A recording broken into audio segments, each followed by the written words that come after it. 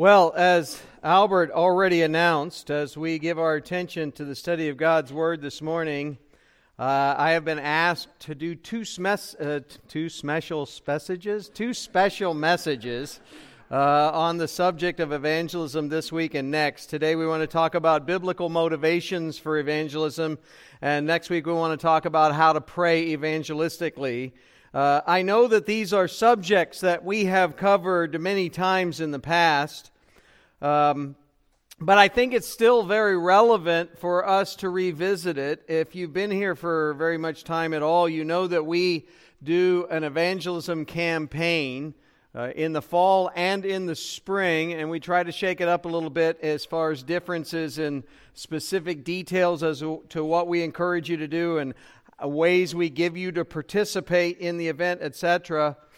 But it might interest you to know, am I not able to be heard? No, we're good. Okay, so it might interest you to know that we don't really do this just for the sake of the campaign. In fact, our main focus in doing an evangelism campaign every spring and every fall is not because those are the 2 times a year that we are trying to do evangelism. We do 2 corporate exercises a year in order to help to both equip all of us and to remind each of us, as Albert pointed out at the beginning, that this is something we should be doing all the time. And that's why sometimes we go knocking on doors, sometimes we go to a park, sometimes we go to the laundromat, sometimes we have you invite friends and neighbors, co-workers, etc. And I would just say 2 things. Number 1, with regard to Dan, wherever he went. So just so we're clear, no, Albert did not use my time. He used your time with his long announcement today. But no, I'm just kidding. But well, not totally. But anyways, and then secondly, I would just add to what Albert said, which is I'd encourage you to start looking around and the people that maybe not are next door to you or down the street from you, but your family, your extended family, your coworkers, your friends, the people you meet at, I don't know, the gym, the bridge club, or in your underwater BB stacking hobby group or whatever it is. There's got to be somebody that does not know Christ that you encounter and that you know and that you haven't shared the gospel with or haven't broached the subject of their eternal standing before God in a long time. And that's the person that you just thought of right now that I want you to have in your heart and your mind as we go through a study of a string of texts this morning and talk about reasons why we ought to be motivated to evangelism. You know, we've covered these topics in the past, but the one that we're addressing today is still very, very relevant because, first of all, evangelism is scary and it could cost you something. I mean, it really is. Sharing the gospel of Jesus Christ, from the time that I first came to saving faith in Jesus Christ, did not cost me a promotion at work, but it did change the way that people looked at me and related with me at work. Now, I'm paid to be good. In those days, I was good for nothing. And most of you today are in the good for nothing category, right? That makes you, number 1, a better witness for Christ in many ways because you're not the people that get discounted by most of the world as being Christians and sharing the gospel of Jesus Christ because you're paid to do it. You're doing it because, not that I'm not doing it because I really want to. If you didn't pay me, I'd still be here. But if you want from a world's perspective, okay, at the end of the day, your testimony, you may think that if I could just get them to sit down and talk to Pastor Brian, then maybe they get saved. You know something? Your testimony to them, to the people that you know, to the people that you interact with and relate to every day, every week, every month, every year, you have a more credible testimony with them than I do. I'm somebody they don't know. You're somebody they do know. However, if you start to share the gospel with somebody at work, somebody that works across the hall from you, somebody that you encounter in a regular basis, that cleans your teeth, that does your eye exams, that comes over and does your lawn or whatever, you start to share the gospel with them, and then guess what? Yeah, they're going to look at your life different. And yes, it is scary to be more accountable. It is. In a sense, I could just say, welcome to my life. And frankly, whether you realize it or not, as a Christian, that is your life. That absolutely is your life. And so one of the reasons we need to be motivated for this is because it is scary. And it could cost you something to stand and point people to Christ and stand up and be publicly identified with Jesus Christ, not just on the day of your baptism, not just on Sunday when you're together with a bunch of us that are all in that same boat together, but as you live your life through your daily encounters, living for Christ and being recognized as one of His. Okay, yeah, that can be scary, but that's the call of Christ, is it not? Is that not what Jesus called the disciples to from the very beginning? And I don't just mean Peter, James, John, and the rest. I mean everybody. Secondly, it's good to be purposefully motivated to evangelism and be reminded of this because it does require some degree of preparation. One of the reasons why I think some people are afraid to broach the subject is because they don't know their Bible well enough to answer all the questions and objections. Can I just share with you a little secret? You know why it seems like I know most of the answers to the questions and even Mike will tell you this in class. I go, that's a good question. You know what a better question would be? And the question you ought to be asking is? You want to know why I know that? Because for the last 30 plus years, that's what I've been doing. That's what I've been doing. And it didn't start when I went to seminary, and it didn't start when I became a pastor. It didn't start when I started as a professor. It didn't start last week, last month, last year. It started when I first came to saving faith in Jesus Christ. I just started reading my Bible. I started purposely trying to learn my Bible and trying to obey it, principle by principle, precept upon precept, book by book, chapter by chapter. And you know something? And when you start sharing the gospel with somebody, if you can just be a humble servant of Christ, and I sit down, maybe I choose Dave, and I sit down and I share the gospel with Dave, and Dave goes, what about this? Instead of going, oh no, I don't know the answer to Dave's question, I just go, Dave, that's a really good question. I know the Bible has an answer to it. I'm going to find that answer out, and how about I get back to you? Or Reuben asks another question. And it seems like a silly question, but all of a sudden, I start thinking about it and go, oh, I don't know about that. And it starts to shake my faith. Ever felt uncomfortable when an unbeliever asks a question that seems to undermine a fundamental faith, and you're like, why did I even get into this conversation? I'm no good at this evangelism thing. I'm not going to do it. I'll make you a promise. When your faith gets shaken like that, when you actually study the Scripture, you know what you'll find? You'll find that God does have an answer. There is an answer. It's right there in the Scriptures. You can work through it and find it. And all of a sudden, after you had your faith challenged in a way, your faith will be stronger as a result of having been challenged there and found the answer. I know. I've done it many times. Now, at this point, when you ask me something out in left field, and I had a student ask me this week. He's also pastoring. He says, hey, Dr. Murphy, can I have a minute? Sure. And so we sit down. He says, this is somebody in the church, they're asking about this, and it's some really far off thing in eschatology. He says, how would you answer that? I said, well, first of all, how are you going to answer it? And he says, well, this is what I'm thinking so far. But I said, well, that's pretty good. I'll tell you this. No, I've never heard that question before. But I do know fundamentally the answer is always going to be going through this way. And this is what the Scripture does say. And then as far as yours goes, go do your homework and come back and tell me what you learned. And I'll go chase it afterwards. You know something? You can't be shaken. Do you believe the Bible is true?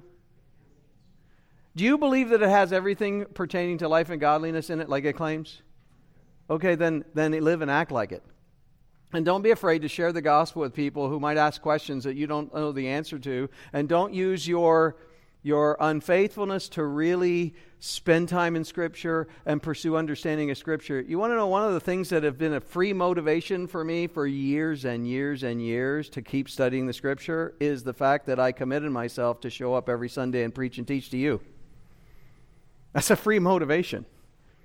I mean, it is. Sunday comes about the same time every week. Have you noticed? Now, I get a break in the fall of an hour once. Okay? And then I lose that hour I gained in the spring. Okay? Other than that, Sunday comes about the same. You want to know what my Wednesdays, Fridays, and Saturdays are full of? The sense of the impending coming of Sunday. So I just work to be ready for it.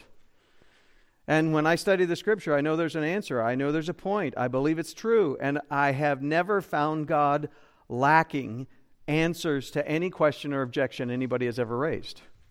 Never. And if you have trouble finding an answer because you've sat down with somebody and tried to share the gospel with them, well, listen, that's what the elders are for. That's what we're here for. Now, I can promise you, Chuck's going to be snarky with you. Dan will probably graciously give you the answer. Okay? I'll give you homework, and then I'll grade it after you bring it back in and say you got it right or wrong. And Albert is probably a coin toss, but you just ask and we'll help you. And then you go back to your friend and you share the gospel. You go back and give the answer. Okay? That's what we're talking about. You don't have to have the gift of evangelism. You're not in the first century. Okay? There is no functional gift of evangelism after the first century. That was unique to the time frame of the apostles. You want to know why there were miraculous gifts given like prophecy and languages or speaking in tongues, and even the sign gifts like healing and administration and teaching? You want to know why those were miraculously bestowed in the first century? Because they started a church from nothing. And in order to have elders in the first month of a church's existence, God had to dispense some spiritual gifts that included wisdom and insight and direct revelation from God, etc. Plus, you didn't have the New Testament written yet. So that's unique to that occasion. And you had some people who were gifted with the gift of evangelism. But you know what Paul says to Timothy? He doesn't tell him to exercise the gift. He says, do the work of an evangelist. And that's what we're all called to do. And finally, I think it's important to remember that when you point people to Jesus Christ, when you share the gospel of Christ, the good news of Christ and who He is and what He did for us, you understand that's a spiritual service to God. It's an expression of worship. It really is. That's all it is. It's a glorious and wonderful way to just be obedient to the command of God to share Christ with lost people around you, and you're glorifying God just by broaching the subject. You don't have to beat anybody up with your Bible. You don't have to condemn people. That's not your job. That's not my job. When I go to share the good news with somebody, I'm inviting them to be reconciled to God. I'm not inviting them to repent before me because I'm some kind of an authority. Does that make sense? Sometimes I think we have just a complete wrong attitude about what evangelism even is. What I'd like to do today, and I know for the most part we have a pretty good understanding of this, and we've been doing this for over 20 years, these kinds of campaigns. And what I hope to accomplish today is to answer the question why we should be motivated to participate in evangelism together this month and then as a pattern in life for the rest of our days until Christ returns for us or He calls us home. What I want to do is I want to share with you 3 biblical motivations for evangelism that I really help move you to focus your attention over the course of this next month on 1 or 2 or 3 people, the names, the faces, the people that you thought of when I first started this message this morning. I'd like you to fix your attention on them. I'd like you to write that name down in your Bible. Write that name down on the sermon notes at the top of the page. Okay? Carve that name into your heart for this month and start praying for them and start praying that you will be faithful to share the gospel with them and start looking for an opportunity to do just that. And if you want to know specifically how to pray for that, then come back next week and we'll go through that. But for today, I want to give you 3 biblical motivations for evangelism. And there's a bunch of passages we're going to go through, so put on your crash helmets, strap yourselves in. We're going to hit about Mach 11, I think. So that's going to bust some blood vessels in some of us, I think. But it ought to be a lot of fun. We're going to take a look at the authority of Christ, the certainty of judgment, and the sufficiency of the cross as biblical motivations for evangelism. I'll give them to you again. You ready? This is just the skeleton upon which we're going to hang our thoughts. 3 biblical motivations for evangelism. Number 1 is the authority of Christ. The authority of Christ. I think that should be the chief and primary motivation for doing evangelism. The second is the certainty of judgment. And by this, I don't mean judgment of us, I mean judgment of the world. And the third is the sufficiency of the cross. I think if you consider for a moment just how glorious and wonderful what Christ did for us at the cross is, I can't imagine you wouldn't want to share that. So filled with thanksgiving for the salvation that God has given to you, the love that God has shown to you, I can't imagine you wouldn't want to share that with somebody else. How many of us have ever gotten a great deal on something? Okay? And what immediately do you want to do? Tell all your friends about it. Right? I don't care if it's a car. I don't care if it's a book. I don't care if it's a video game. I don't care if it's tickets to something. I don't care what it is. Right? I don't care if it's swishy-swashy tape stuff. Okay? As soon as you find something really cool, don't you want to tell everybody about it? Right? Hey, this is on sale. You got the Lobby Hobbies and the what's the other one? I don't know, Michaels and whoever, yeah, whatever. Okay, all those places where most of my salary goes. Okay, that listen, you find out something's on sale and you want to tell everybody about it. Something's really good news, you want to share it, right? Is there any better news than that Christ came and paid for our sins? Okay, that's. That attitude that you felt right there, that's the attitude I want you walking out of here with this morning. All right, let's take a look at these in order. Ready? We'll start with the authority of Christ. This is not going to surprise anybody, but you want to know where the first motivation for evangelism really comes from? Believe it or not, it comes from the Great Commission.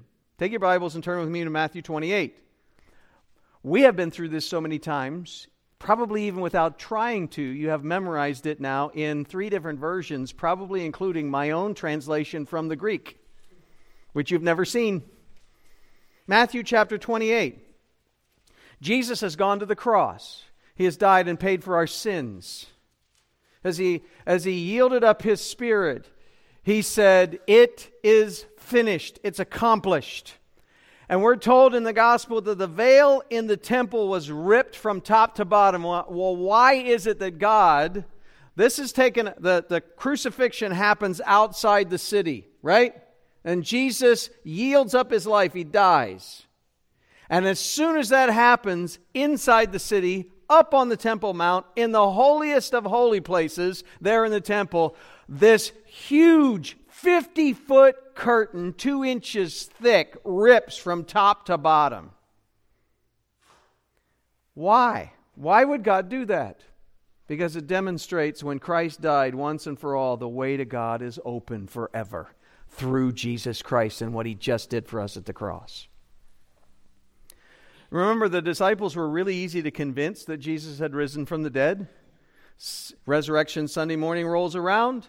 The women go up to the tomb, and they get there, and they've got the burial spices and etc., the ointments and whatnot. They want to show respect to Christ in his burial because they weren't able to do that because of the Sabbath and the festival and all those kinds of things. So it's the first day of the week. It's Sunday. They're going to go and they're going to honor him. And they're all talking amongst themselves about how are we going to get in because the stone has been rolled in front of the tomb and none of us can lift it. So what are we going to do? And they get there and lo and behold, what do they find? There's an angel that says, "Ladies, what are you doing here?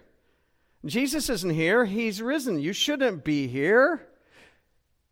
And just like he told you, It's the third day and he has risen from the dead. Go tell the apostles. Go tell his disciples. And what do? They run to Peter and John and the rest of those guys, and they walk in and they go, guys, we went to the tomb and Jesus isn't there. And Peter goes, well, duh, don't you women ever listen to us? He's been telling us that for the last 10 weeks. No, not so much. Not so much. They didn't even believe him. They saw an angel and they didn't believe him. Jesus told them repeatedly and they didn't believe him. You get to the end of Luke 24. Jesus shows up at the end of the day on Resurrection Sunday in their midst, and they think they're seeing a ghost. He has to open their mind to the truth. They've seen him. They put their fingers in the nail print. They put their hand in his side. And then he opens their mind to be able to see the truth. And he says, now this is what I've been telling you from the beginning. As I walk through the whole Old Testament, this has always been what God's plan has been. And you are my witnesses, and you are to go into all the world and preach that message. This is always what God has intended. We're in Matthew 28. After that day, he sends all the disciples up to Galilee. And he goes and he meets them in Galilee, where he spent the most of his ministry. And by the way, we're told here in verse 16, the 11 disciples, because Judas has hanged himself, the 11 disciples proceeded to Galilee, to the mountain which Jesus had designated. This may have been where he gave the Sermon on the Mount. This may also have been where he did the feeding of the 5,000, one of those places. Or another one we don't know, but it's up in Galilee where he spent most of his ministry, and it's probably the location that he spent, the feeding of the 5,000, where he was trying to spend most of his time instructing them. So he sends them back up there, and so then he meets him there. And when they see him, they worship him. Some are still doubtful. Notice that some of them are still trying to put the pieces together. And Jesus comes up and speaks to them, and he says, all authority has been given to me in heaven and on earth.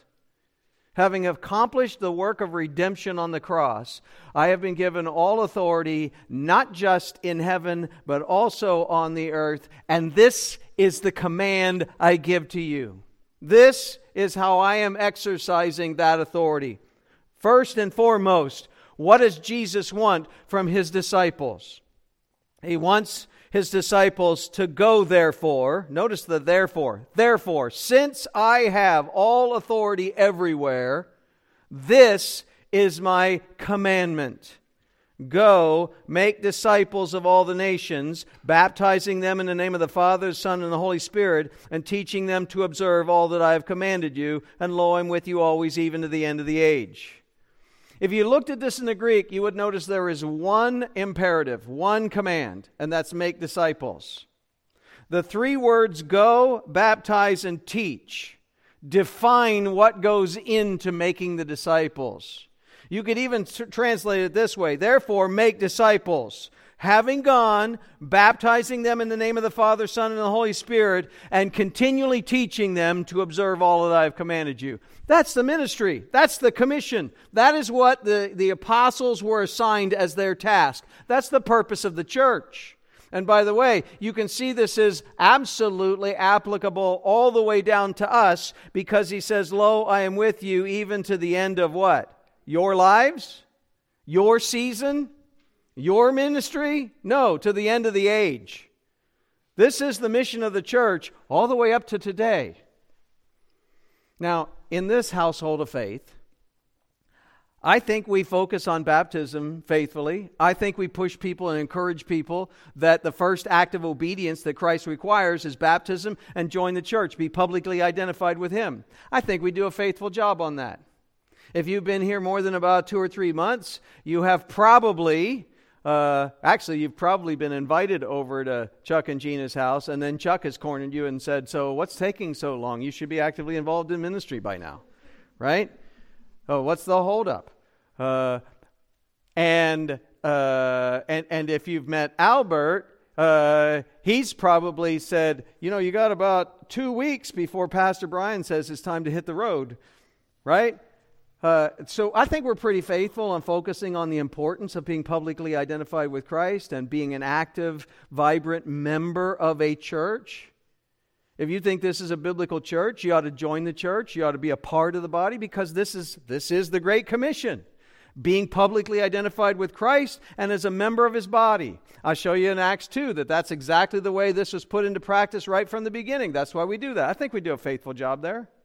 I think you'll also find that we do a faithful job in most contexts, whether we're talking about Wednesday night, where the guys have very wisely chosen to take on the whole of systematic theology in a everyday discussion, even though they haven't had the classes yet. I think that you'll find that in Sunday school we approach significant issues and we seek for biblical answers. I think as a regular exercise in the pulpit ministry, I think that you can see that we're seeking to actually teach the Bible, the content of the Bible in context, and we're consistently, to the best of our ability, conforming what we believe, what we practice, not just corporately, but individually in our households, to be in conformity with what we're learning the Bible teaches. I think we do all that well. You know what I don't see us doing as well as a church? The going. The looking around at the people around us every day that we encounter every day that don't know Christ, that we've never spoken to Christ about, and pointing them to Christ, broaching the subject. We just maintain a degree of arm's distance. I think we have a negative view of the state of our nation. That's not unjustified at this point. But frankly, a biblical view of our nation is to have a negative view of the moral decline of our nation and at the same time recognize that there has never been more fertile ground for evangelism and counseling and a biblical witness in this nation, especially in Southern California, than there is right now. There is more open antagonism to Christ in Southern California today than the first day I set foot in this state. People talk about leaving to go someplace where it's the America that I grew up in. You know what? I'm happy here because it's very obvious I'm needed here. Does that make sense? You know, we went down to, where did we go yesterday? San Luis Obispo or someplace like that? I don't remember. Somewhere down by the coast. You know, it's really pretty there. It really is. And Kath goes, oh, look at those houses, and we could see the beach and all that other stuff, and we could retire here and everything else. And you know what? I said, or we could wait until our retirement home has streets of transparent gold. And we could be where God put us and spend the rest of our life to the best of our ability pouring into this household of faith and pouring into the ministry here where it's needed. See, that's folks, that's got to be your focus in your Christian life. This world is not my home. I'm not home. I'm a short guy from Ohio, and Ohio isn't home. I spent the last however many years, okay? I don't math anymore, I'm too old. But I spent the last long time here in Southern California. And this is not my home. This is where, Lord willing, I'm going to die. Maybe right here in this pulpit. I say amen, and I die when I get to my seat. That'd be great. That'd be great. Or I say, let's pray, and Christ returns. That'd be great. That'd be great. And in the meantime, I just want to be faithful. I want to be faithful because this is what Christ has called us to. You know, there are a lot of amenities. There are a lot of good things about the world in which we live, and especially the American context in which we live. We have so many privileges, so many blessings, so many gadgets, so many hobbies, so many cool things. It's really easy to get distracted. Do you know the one thing that really matters? You are not here for all of that. And neither am I. Neither am I. Retiring from a secular occupation should not take you into a mindset where, oh, good, now I spent all the first part of my life doing what I needed to do to provide for my family and satisfy my employer, and now the rest of my life I get to live for me. Well, you can do that if you're a normal American, but if you're a Christian, you gave your life to Christ. And that does not change when you retire. All that changes is the amount of time and availability you have to be able to live for Christ.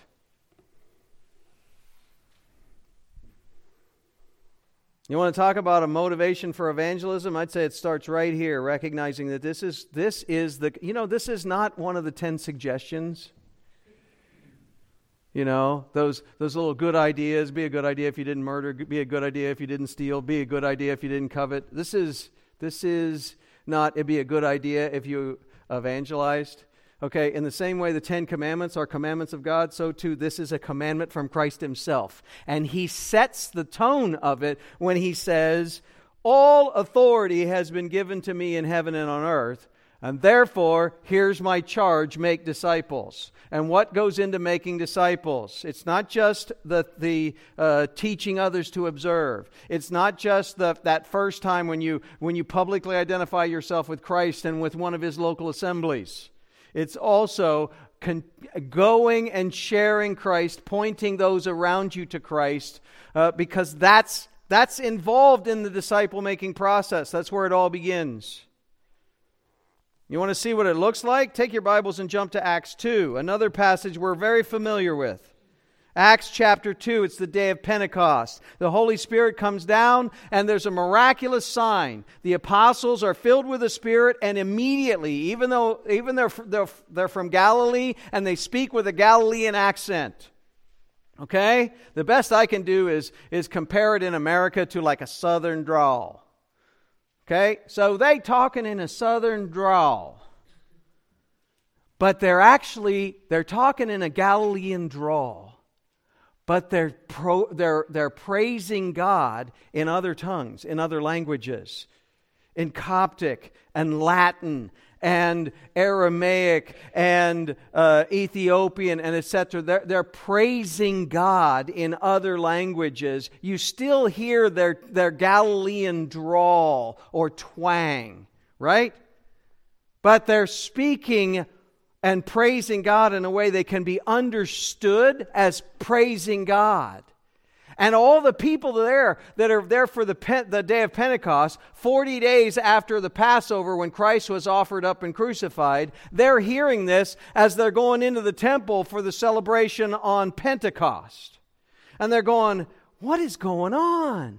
These guys have a Galilean drawl. They say in verse 7, they were amazed and astonished, saying, why aren't all these who are speaking Galileans? How would they recognize they're Galileans? We're in Jerusalem. We're in Judea. How would they recognize? Because they got that Galilean drawl. But we're hearing them. How is it that we each hear them in our own language to which we were born? Parthians, Medes, Elamites, residents of Mesopotamia, Judea, Cappadocia, Pontus, Asia, all over the place. Egypt, the whole bit, right? Cretans and Arabs, then their own tongues, their own languages, speaking the mighty deeds of God. And they all continued in amazement and great perplexity, saying to one another, what does all this mean? Notice how the miracle has facilitated people asking a question. What does this mean? And notice, the suggestion is, some were mocking, others saying they must be drunk. They're full of sweet wine. Peter takes his stand with the 11 right there on the steps of the temple, raises his voice and declares to them, men of Judea and all of you who live in Jerusalem, let this be known to you, give heed to my words. These men are not drunk, as some of you suppose. It's only the 3rd hour of the day. It hasn't been time to get drunk yet. Doesn't even make sense. This is what was spoken of through the prophet Joel, and he quotes from the Old Testament in Joel 2 to prove it. He says in verse 22, men of Israel, listen to these words. Jesus the Nazarene, a man attested to you by God with miracles and wonders and signs which he performed through him in your midst, just as you yourselves know. We've been going through Mark's gospel this year, right? How many miracles did Jesus do? A handful, right? A handful every couple of minutes. He did countless miracles of all kinds. They saw all of that. Notice how Peter begins by saying, listen to this. Jesus the Nazarene, a man that you saw do miracles that God did through him, attesting to who he is. Just as you yourselves know, this man was delivered over by the predetermined plan and foreknowledge of God. You nailed him to a cross by the hands of godless men and put him to death. Many of these people, no doubt, were the ones that said 40 days ago, we want Barabbas. He's addressing that very crowd. But God raised him up again, putting an end to the agony of death, since it's impossible for him to be held in his power. Indeed, David says of him, and he quotes from Psalm 16, to show that this is exactly what was going to happen. God will not abandon my soul to Hades, nor allow your Holy One to undergo decay. The Holy One of God will not rot in the tomb. Verse 29, David says, Brethren, I may confidently say to you that regarding the patriarch David, that he both died and was buried, and his tomb is with us today. You can find David's bones in his tomb. You will not find Jesus' bones in his tomb. Because he was a prophet, that is David, and knew that God had sworn of him with an oath to seat one of his descendants, the Davidic covenant, to seat a descendant of David on David's throne, he looked ahead and spoke of the resurrection of Christ. David was writing about Christ's resurrection when he wrote this text, Psalm 16, that he just quoted. This Jesus God raised up again, verse 32, to which we are all witnesses. And again, they were hard to convince of the resurrection, right? Well, we're witnesses that God did raise him up. This Jesus God raised up again, to which we're all witnesses. Therefore, having been exalted to the right hand of God, and having received from the Father the promise of the Holy Spirit, who has poured forth this which you both see and hear, that is, the speaking in tongues, speaking in languages which you understand. For it was not David who was ascended into heaven, but he himself says in Psalm 110, The Lord said to my Lord, Sit at my right hand, until I make your enemies a footstool for your feet. Jesus is right now seated at the right hand of the Father, having risen from the dead, just like God said. Notice how many quotes from the Old Testament he uses with this audience that would have been familiar with the Old Testament. Therefore, let all the house of Israel know for certain that God has made him both Lord and Christ, this Jesus whom you crucified. He preached the gospel. He preached the good news. Well, how's that good news? He just told them that they murdered their Messiah. Well, verse 37, notice their reaction. Now, when they heard this, they were pierced to the heart, and they said to Peter and the rest of the apostles, Then what do we do? And he said, Repent, each of you, and be baptized in the name of Jesus Christ for the forgiveness of sins, and you'll receive the gift of the Holy Spirit. You slip down to verse 40. It says, And with many other words he solemnly testified and kept on exhorting them, saying, Be saved from this perverse generation. Be rescued. Be saved. Be delivered. Notice he is pleading for them to be reconciled to God.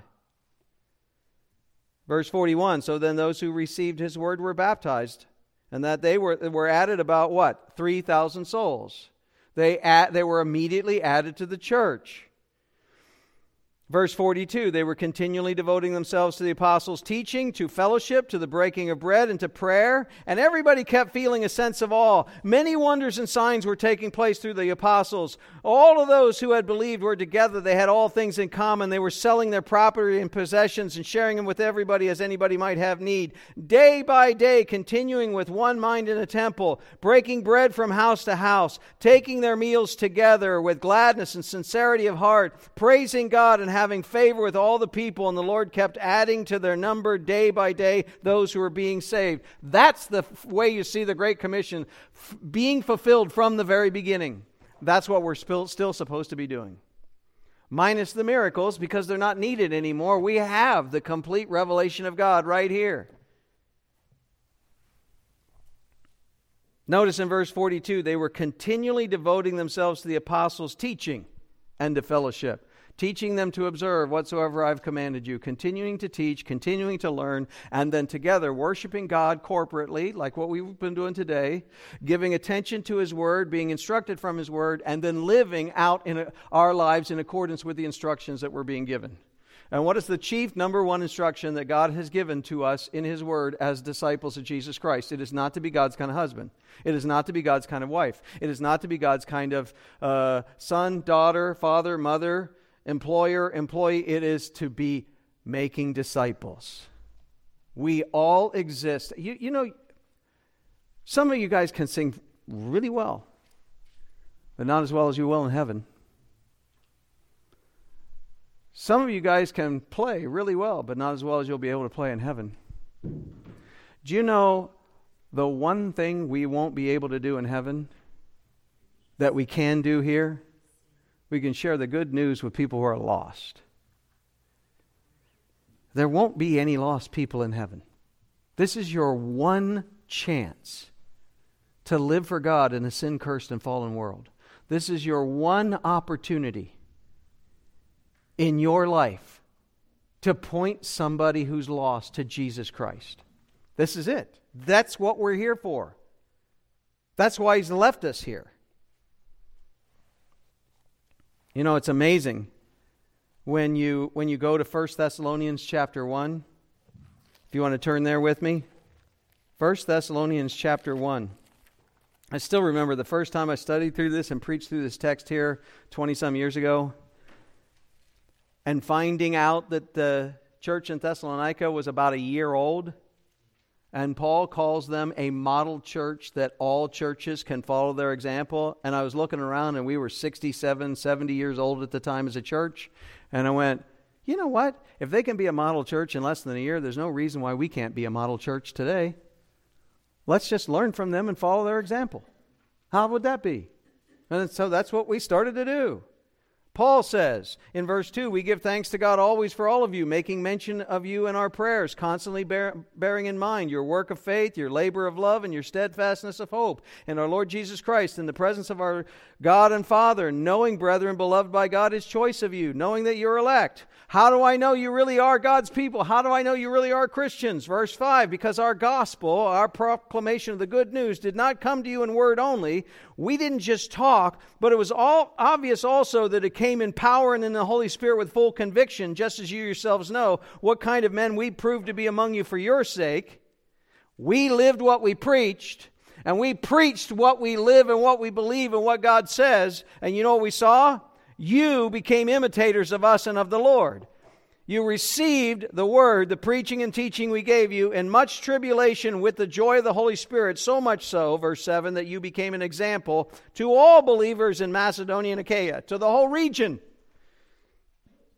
Even from the time you came to saving faith in Jesus Christ, because it cost you so much to identify with Christ. Because you were persecuted from the very beginning, and yet you still stayed true to Christ, and you kept proclaiming the good news no matter what it cost you.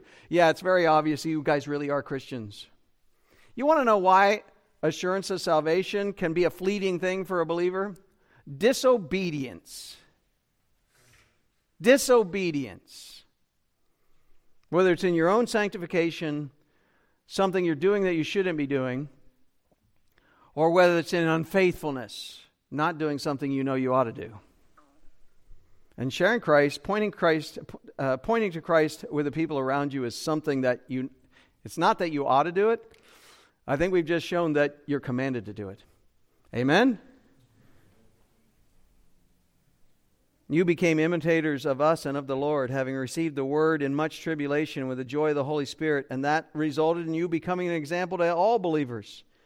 Why? Verse 8, because the word of the Lord sounded forth from you, not just in Macedonia and Achaia, but also every place your faith toward God has gone forth, so we don't have to say anything. When was the last time you heard a preacher say that? Wow, you shared the gospel with this person, and I sat down with them. They tell me about your testimony. I don't have to say a word. They've already heard it all. I just ask, well, okay, are you ready to respond in repentance and faith and get baptized now then? Listen, that is the model. That's what every church is to be characterized by. That's what all the believers in every church are to be characterized by.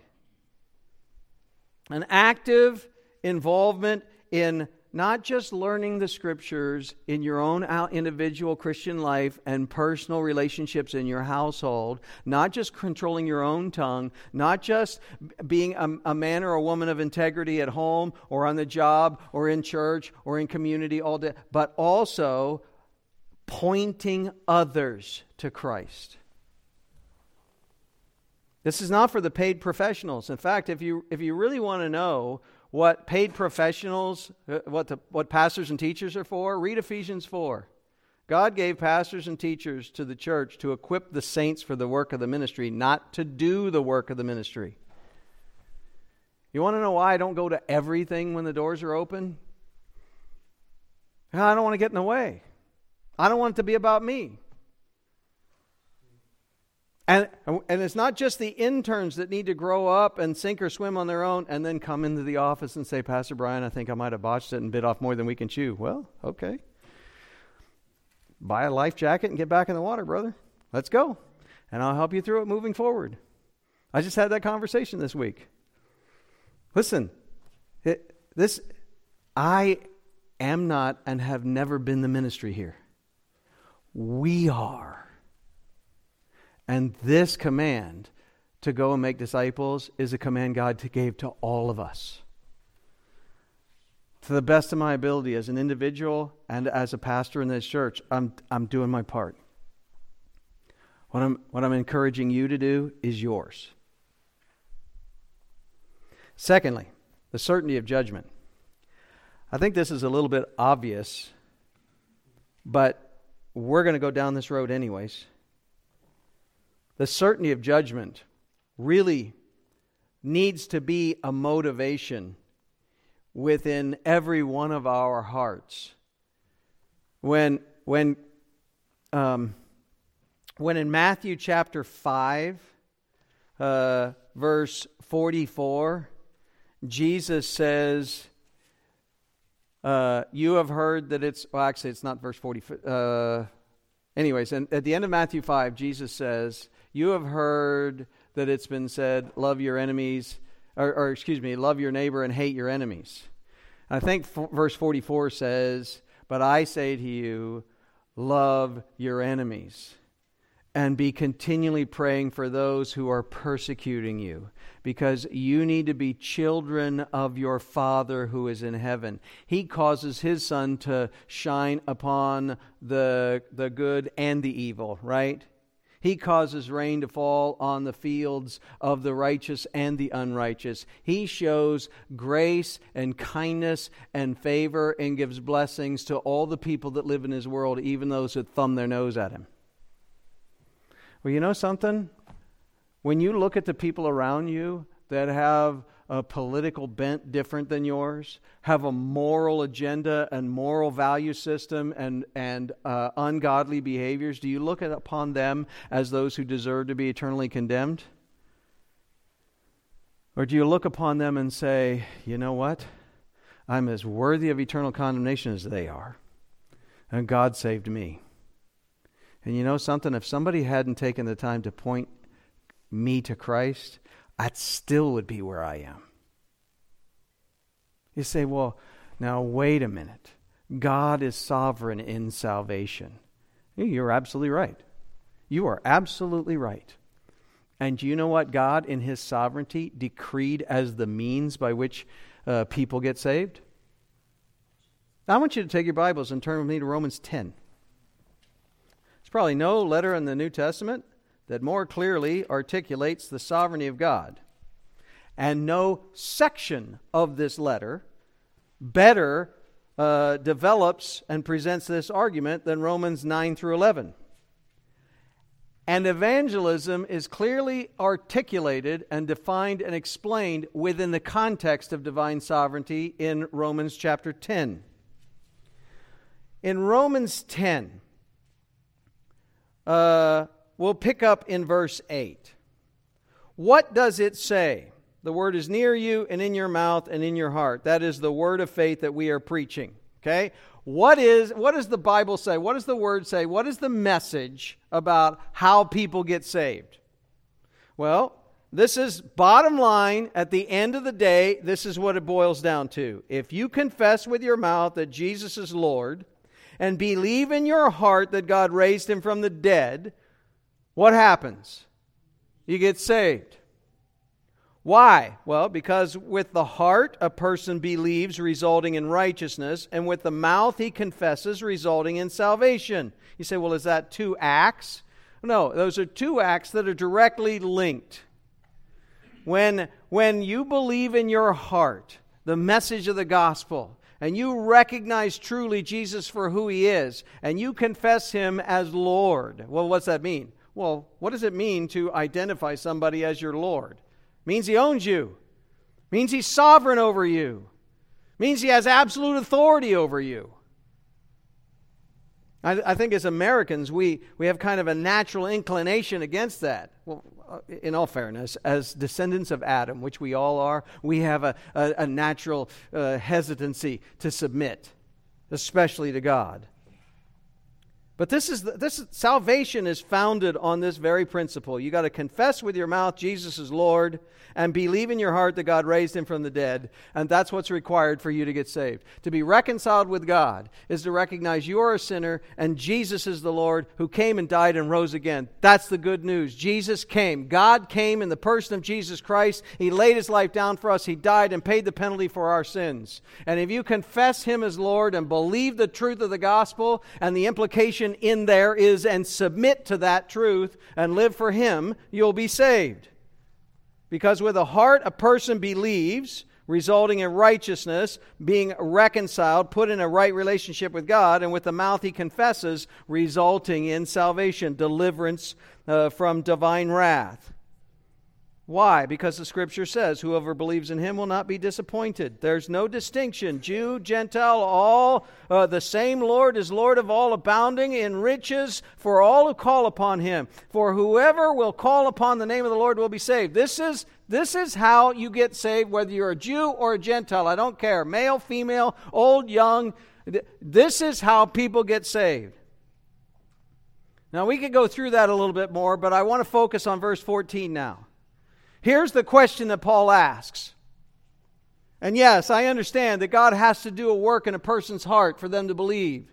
In John chapter 3, Nicodemus comes to Jesus and he says, "We know you're a man sent from God. Nobody does the stuff you do unless God is with him." And he says, "Nicodemus, unless a man is what? Born again, he cannot enter the kingdom of heaven." Well, how does a man get born again? I can't enter my mom's womb a second time, can I? What are you talking about? This is not an act that you can do, Nicodemus. And you ought to even know this as the teacher, the preeminent teacher of the Old Testament. It wasn't called that yet, but as the preeminent teacher of the Scriptures, you ought to understand even from the Old Testament that you have to have a circumcised heart and only God can change your heart. You have to be born again. Yes, it's a spiritual act that God does and miraculously grants you repentance and faith. Absolutely. But you know what? God has built human means, human instrumentality into the equation of bringing His elect into a saving relationship with Himself. You did not get saved by a vision from God. You did not have an angel appear in front of you and say, "Steve, repent." Did you? I know an angel appeared before you and you married her, but that's a different event, right? Now, when you talk about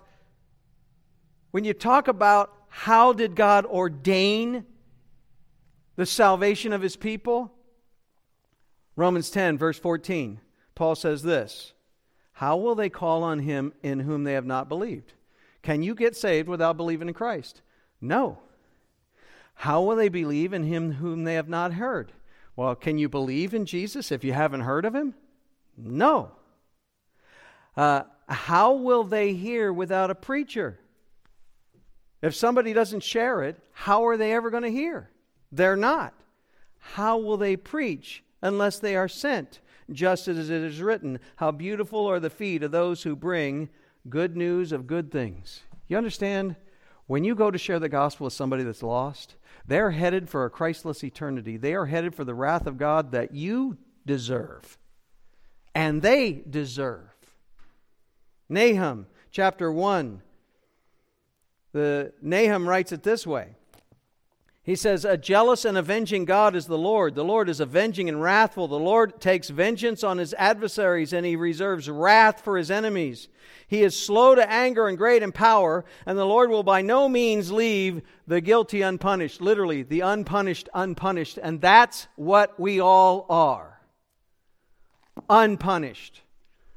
Unless you're in Christ, and then He's already punished all of your sins when He poured out His wrath on Christ. And if you're not in Christ, then Revelation 20 is for you. You will stand before Jesus Christ in full glory. He will open the books, and you will answer to God for every sin that you have ever committed. The reason I will not face that judgment is not because there is any good thing in me, and not because of any good thing I have done since God saved me. The reason I will not face that judgment is because when Christ died, He took the fullness of God's wrath due for me as He died there on the cross in my place.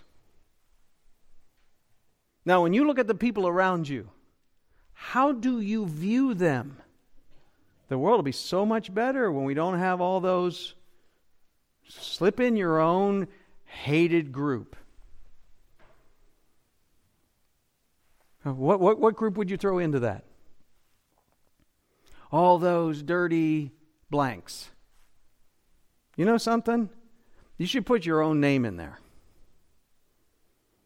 You should put my name in there. Because the lake of fire together with the devil and his angels is exactly where I deserve to be. Even today. There is no way to undo every sin I've ever committed. There is no way to undo one sin I've ever committed. No way. Have you ever figured out a way to undo? Have you ever done something, said something? How many of you are married? Ever said something you wish you could just take it back? See, John won't even raise his hand right now. Okay? And Leah has that look. Yeah. Okay? I'm just kidding. But you ever do something and wish you could have it back? Right? I mean, apart from the story, right, Chuck? I mean, there's some funny stories in some of the things you do, but when we do, did you ever wish that you just hadn't done that? Have you ever tried to hit rewind in life? Ever thought about buying a DeLorean?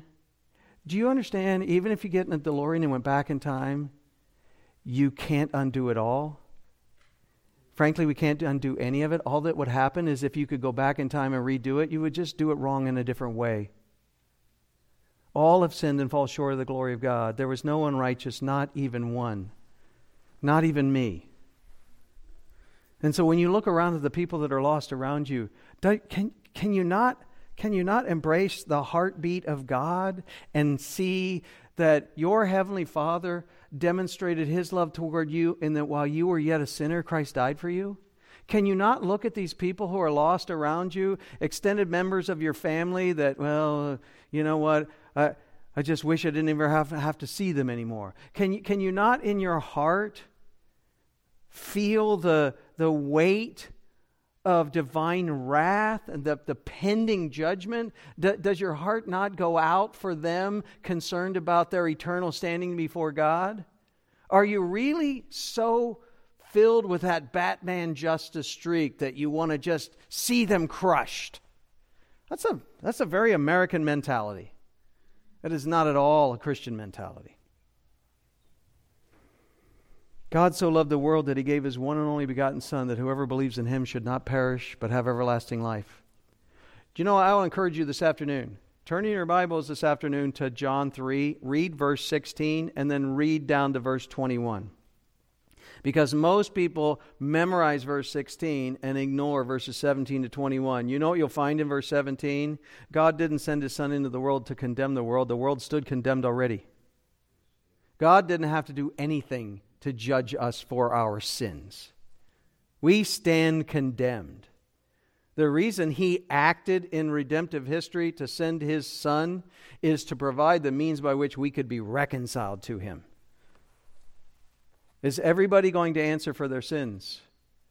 Well, every sin will be punished. Yes.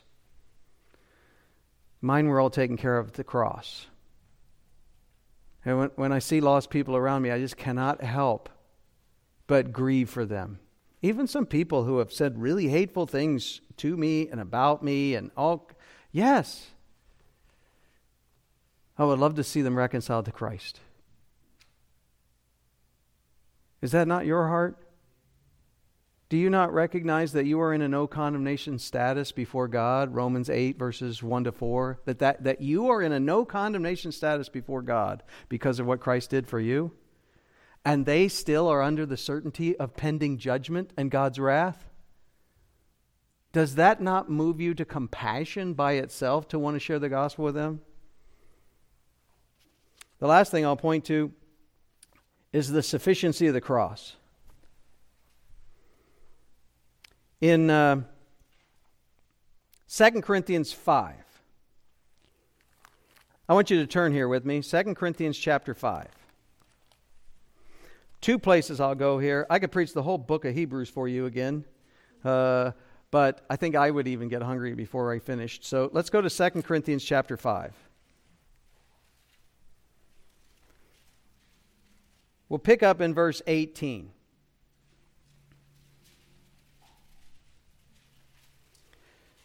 He's been explaining the gospel. He's been explaining and justifying his ministry. The whole of 2 Corinthians is a defense of Paul's apostleship, especially in answering some of the false charges and hateful accusations that have been leveled against him.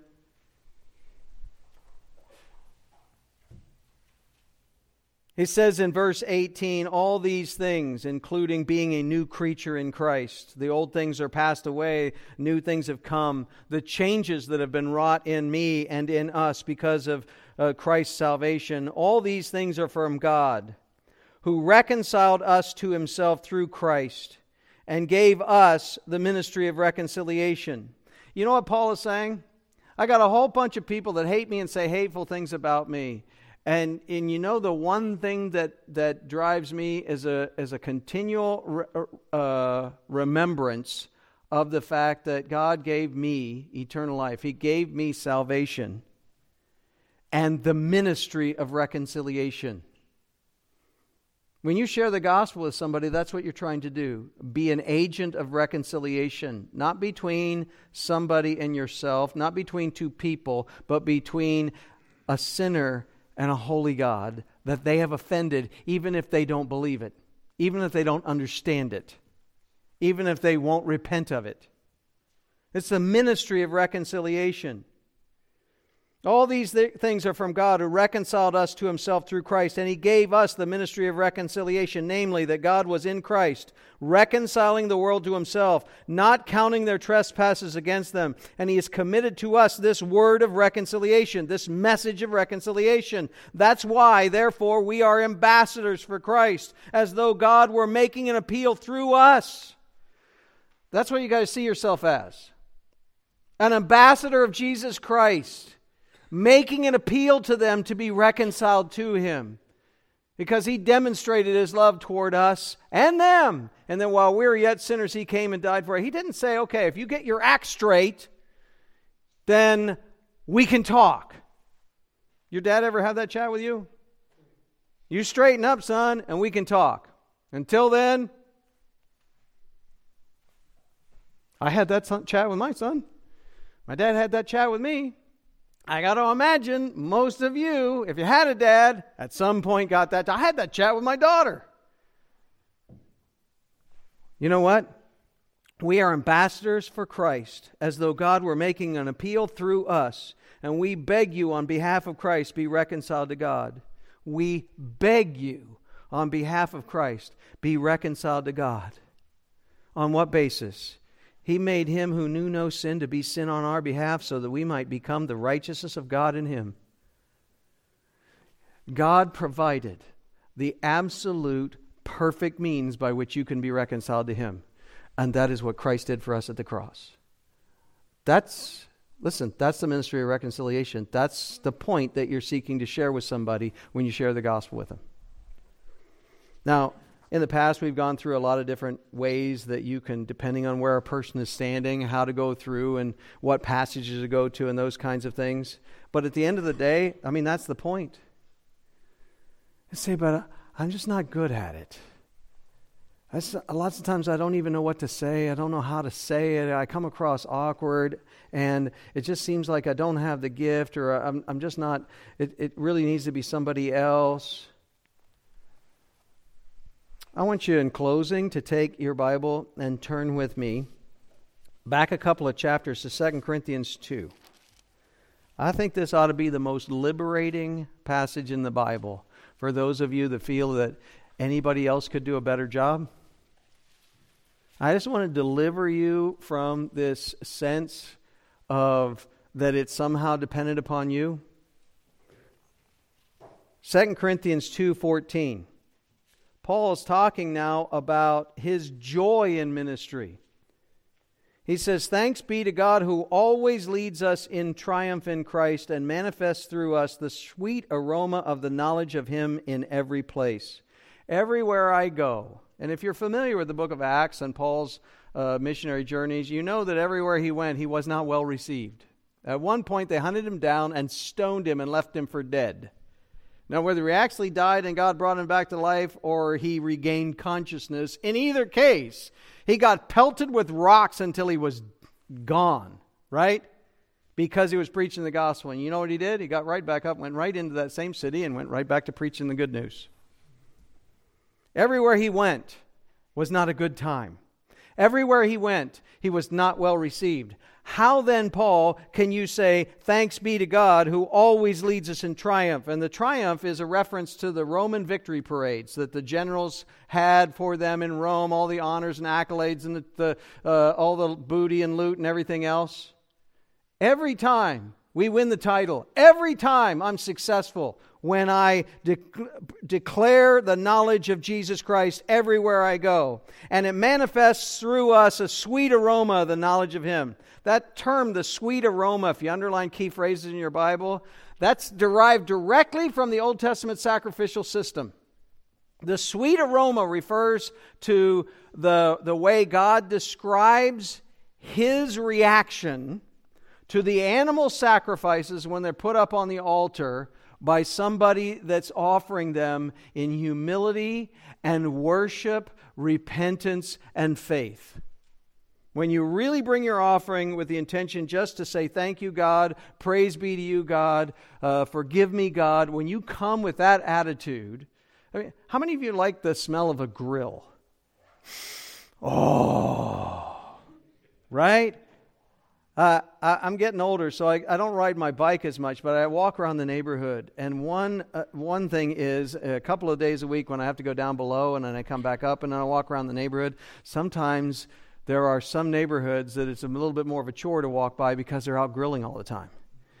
And you could smell it from a half a block away, and then the closer you get, I mean, it's like, maybe I should go over to Gina's house. But you know what I'm saying? It's just, that rich aroma. That's the kind of terminology that God uses to describe those Old Testament sacrificial offerings when they bring their animal with a pure and humble heart just to express thanks to God, and it goes up on the altar there and it starts to burn as a burnt offering unto God. When God accepts the altar or the offering, He describes it as a sweet aroma in His nostrils. Paul uses that language and that very illustration to talk about his preaching of the gospel to people who are lost. You see this? He says, "Thanks be to God who always leads us in triumph." It's always a success in Christ, and it manifests through us the sweet aroma in the nostrils of God, the sweet aroma of the knowledge of Him in every place. When you share the gospel with somebody who's lost, you have been successful in doing what God has called you to do, and it is an act of worship to Christ with which He is very well pleased. It is a sweet aroma in God's nostrils when you do it, regardless of how it plays out. Well, how do you know it's regardless of how it plays out? He says in verse 15, "We are a fragrance of Christ to God among those who are being saved and among those who are perishing. To the one, we're an aroma from death to death. To the other, we're an aroma from life to life. And who is adequate for these things? Because we are not like many peddling the word of God, but from sincerity as from God, we speak in Christ in the sight of God." Listen, I'm not sharing the gospel with those who are lost just for their sake. I'm not sharing the gospel with those who are lost because I want to accumulate a number of, kill flags on my cockpit of here's the number of people I've won to Christ. Okay? This isn't a pursuit of statistics. I'm not trying to get into the Evangelist Hall of Fame here. I'm successful whether they repent or not because Christ has just been named in their sight. Okay? And God is pleased with me of having done this act of worship to Him regardless of how they respond. You understand, when you point somebody to Christ, even if your only knowledge of how to do it is to share your testimony, just say, you know something, Joe or whoever, well, I've been working with you for the last year, 5 years, 10 years, whatever. I just want to start and say, please forgive me that I've never broached this subject before. I don't know, some of you have used this very method. So have I. I should have broached this subject long ago. Please forgive me for not doing this. But can I just ask you a question? If you were to die tonight, do you know for sure you go to heaven? If you were to die tonight, do you know for sure you go to heaven? Because I know I would. And I'd like to share with you how I know I would. I'll just share with you in the next 5 minutes, 10 minutes, whatever, how God opened my eyes to the truth. And then at a minimum, you go through your testimony, and then at a minimum say, and if you want to hear more about it, why don't you come to church with me next week? I'll even throw this out here, okay? If you invite them to church and you want to take them out to lunch after church and you can't afford to pay for them, then turn it in as a reimbursement, we'll take care of it. Turn it as a reimbursement, and we'll take care of it. Bring them to church, take them out to lunch afterwards, and then talk to them about the message they heard. Next week, we'll talk about praying evangelistically, but the week after that, we're doing Deny Yourself, Take Up Your Cross, and Follow Me. It's the perfect weekend to bring somebody, especially somebody that thinks they're a Christian, but never truly committed their lives to Christ. You know, there are a lot of lost people around us. If it weren't for the grace of God, would you not still be one of them? Based upon everything that God has done for us, isn't that enough of a motivation to want to point other people to Him? And then beyond that, has He not commanded us to do just that? And is it not pleasing to Him if we just do it regardless of how the person responds? Think that's a good reminder about being motivated to do evangelism, all of us? I hope so. Let's pray. Father, thanks so much for this day. Lord, thank you so much for laying your